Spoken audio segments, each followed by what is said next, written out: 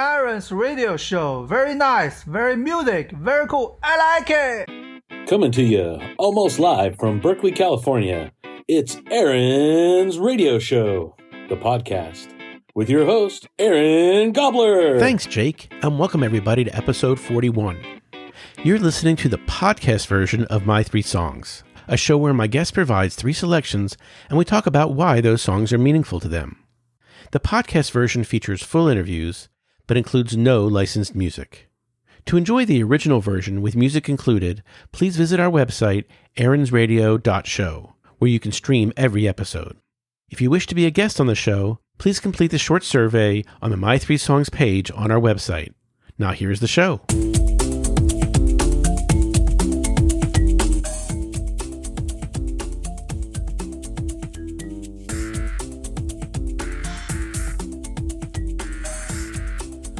Welcome to My Three Songs, where I play three special songs chosen by my guest, and we talk about why they chose each song. This episode is the second in an occasional series of Best of My Three Songs shows. As of this recording, I've conducted nearly 30 interviews, and this episode includes songs chosen by three of my earlier guests, and our discussions about why those songs were meaningful to them. The songs you'll hear today are Our House by Crosby, Stills, Nash & Young from 1970, as chosen by Jen Lappin from episode 22, Somewhere Over the Rainbow, Wonderful World by Israel Kamakawiole from 1990, as chosen by Beth Sheeran in episode 24, and finally Year of the Cat by Al Stewart from 1976, as chosen by Julie Rehnquist in episode 28. Jen Lappin was my very first guest on the show, and she returned a couple months later for another interview with three more songs in episode 22. Here is one of her choices, Our House by Crosby, Stills, Nash & Young. Hello, podcast listener. To experience this episode with music included, please visit our website, aaronsradio.show, where you can stream all episodes. Jen, there are so many memorable CS and Y songs. I'm pretty certain this one's the most famous. Is that why you chose to include it? No. Okay. So clearly, I am a hippie chick. I'm a deadhead and all, and I do like classic rock and jam bands and all that. But the first time I heard Crosby, Stills, Nash & Young was at camp, at overnight camp when I was 14 years old.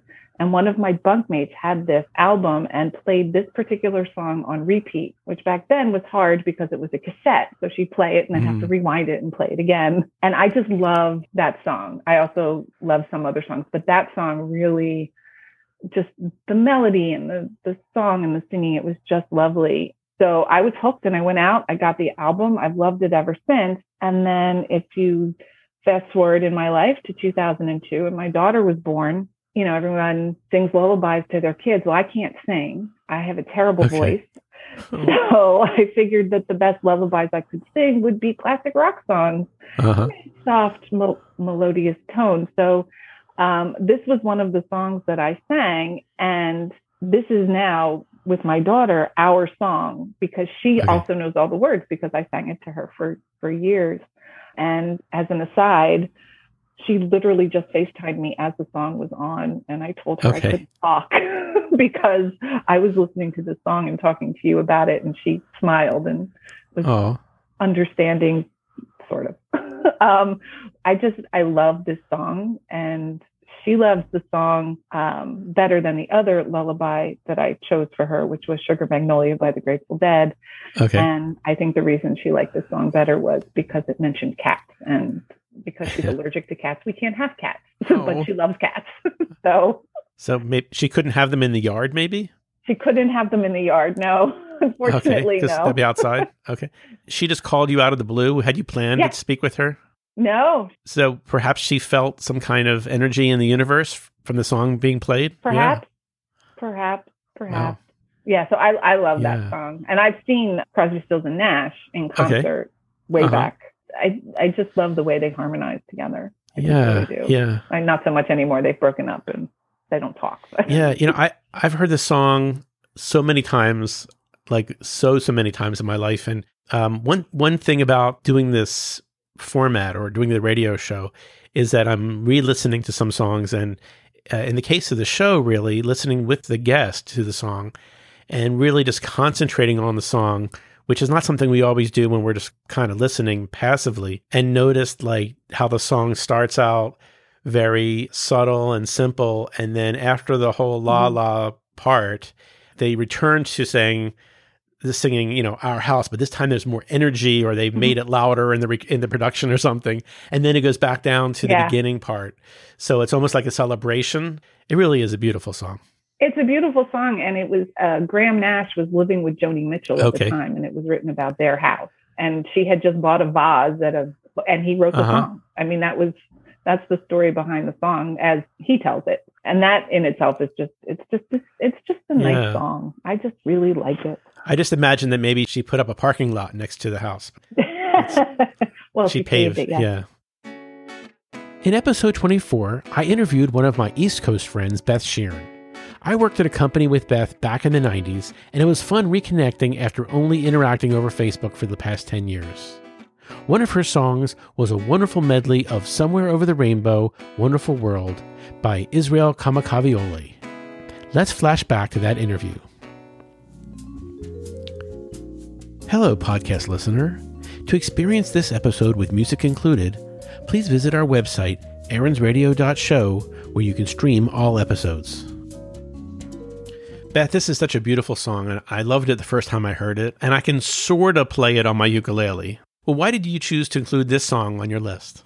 While I was playing, I got up and got a tissue because I was like waiting for the tears to come. But okay. I hear this song. It comes up on my Pandora all the time. And for some reason, just talking about it today, so I think one of the reasons I was thinking about when you asked me to do this, I was thinking about, why do we pick certain songs? And why do we love music so much? And for me, it's because it brings up certain feelings, like different songs. It can change your mood. Music can completely change your mood. If you're in a horrible mood and you hear a great song, it like lifts your spirits. If you hear a song from that's why we love listening to songs from the 80s, you and I were just talking about, because it brings us back to that time when we were just young and had a great time and all that. So it's such a mood changer. And this song for me, my Nana was 96 when she, on my younger daughter Emily's second birthday, she passed away. So that was 2005, I think. There were so many things that happened when she passed that were just amazing. And I went to change the TV channel and it changed before I could change it. Okay. And I knew right then that she died. And the 2 weeks before or between when she passed and when we had her service, there were all these things that happened in the house that freaked me out to the point where I was like, Nana, stop it. Like the kids' toys would go off when I would, but there were so many things. And so I knew that she was around me all the time. Mm-hmm. And I think she was trying to tell me, I'm always with you. I'm still here. I'm always with you. She was just the funniest person on the planet. She was hysterical. And she had the gentlest touch. And whenever you'd hang up with her, she would say, and I love you. And so just this song, I wrote a poem to read at her funeral. And then we played this song at her funeral. And the weird thing that ever since then, it always comes on whenever I'm having a bad day or whenever we talk about her. Just this weekend, my dad was telling us a story about when he was born. And it came right on. And my mom was like, oh my gosh. I was like, Mom, it's Nana. She does it all the time. Like my girls know whenever we talk about her or something, this song comes on. It's just like her way of saying, I'm still here.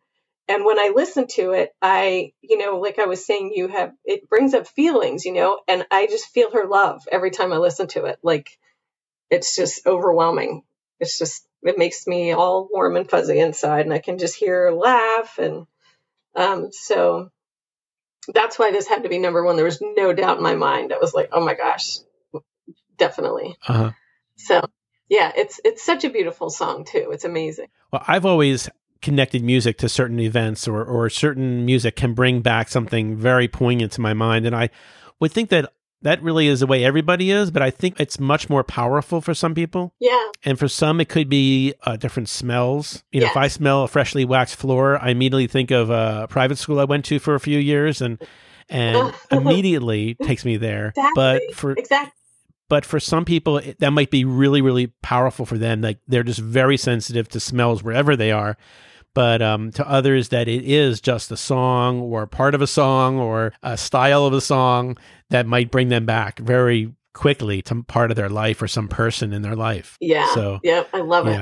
Love it. And then hopefully it's a blessing at some point, because it could be a curse for some people, I guess, that may also bring back something bad. But maybe it's true. Yeah, our natural defense mechanisms in our brain are often to soften some of the tougher things over time. But your remark about how your Nana's spirit is somehow driving the playing of the song or when you hear it or those kinds of things, I don't underestimate that or poo-poo that. On a previous episode, I was talking with my guest. We were playing a song. Her daughter, who was part of the story of that song, called on her FaceTime while we were doing the interview. And that was kind of coincidental, or she felt some kind of vibration from this song and decided to call. Yeah, I don't write any of that off. I totally believe in all that. I spoke with my good Facebook friend Julie Ringquist in episode 28. One of her choices was the classic Year of the Cat by Al Stewart. It was enlightening to listen to it again and to hear Julie's thoughts on the song's significance to her. Hello, podcast listener. To experience this episode with music included, please visit our website, aaronsradio.show, where you can stream all episodes. Julie, this song came out when I was 12, and hearing it brings me immediately back to my middle school days. I really enjoyed listening closely to the lyrics this time, and really appreciating what a rich lyrical piece this is. So why did you include it on your list? Exactly that reason. I just wanted a song that kind of takes you away from whatever moment you are in. You can close your eyes. And the very first two lines put me in an entirely different place. When he says, on a morning from a Bogart movie in a country where they turn back time, you go strolling through the crowd like Peter Lorre contemplating a crime.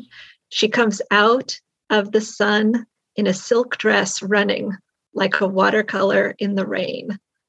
I am there. Yeah. You've got me. Yeah, and musically it's so beautiful. It's like just a beautiful stream of music and his voice. I can understand why it really has lasted all this time. Yes, I think it just evokes so much, and it's so romantic. I mean, you can't help but think of Casablanca, of course, with the Bogart movie and Peter Lorre.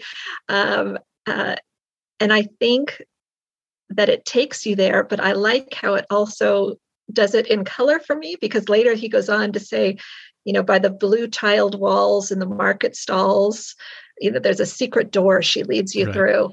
And I can just picture the blue tile and the market area and people roaming around. And I think back to, there was a time in my early 20s, I spent a month on the island of Cyprus in the Mediterranean.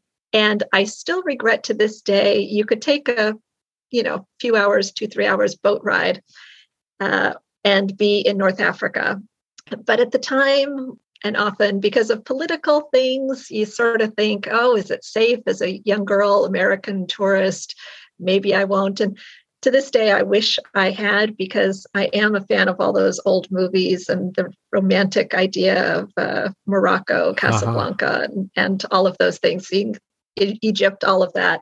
So this song at least takes me there a little bit. Someday I'll make it in person, hopefully.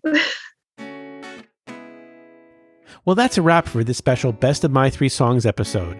If there's a song and discussion from a previous episode you think is fitting for our next Best of show, please let me know via social media or our website.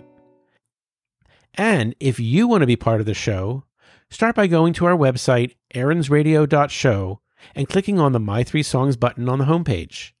You can also sign up for our mailing list so you'll know immediately when a new episode is available. You can also find Aaron's radio show on your favorite podcast service, but the podcast episodes only include interviews and no licensed music. Until next time, keep your ears and mind open and let more music into your world.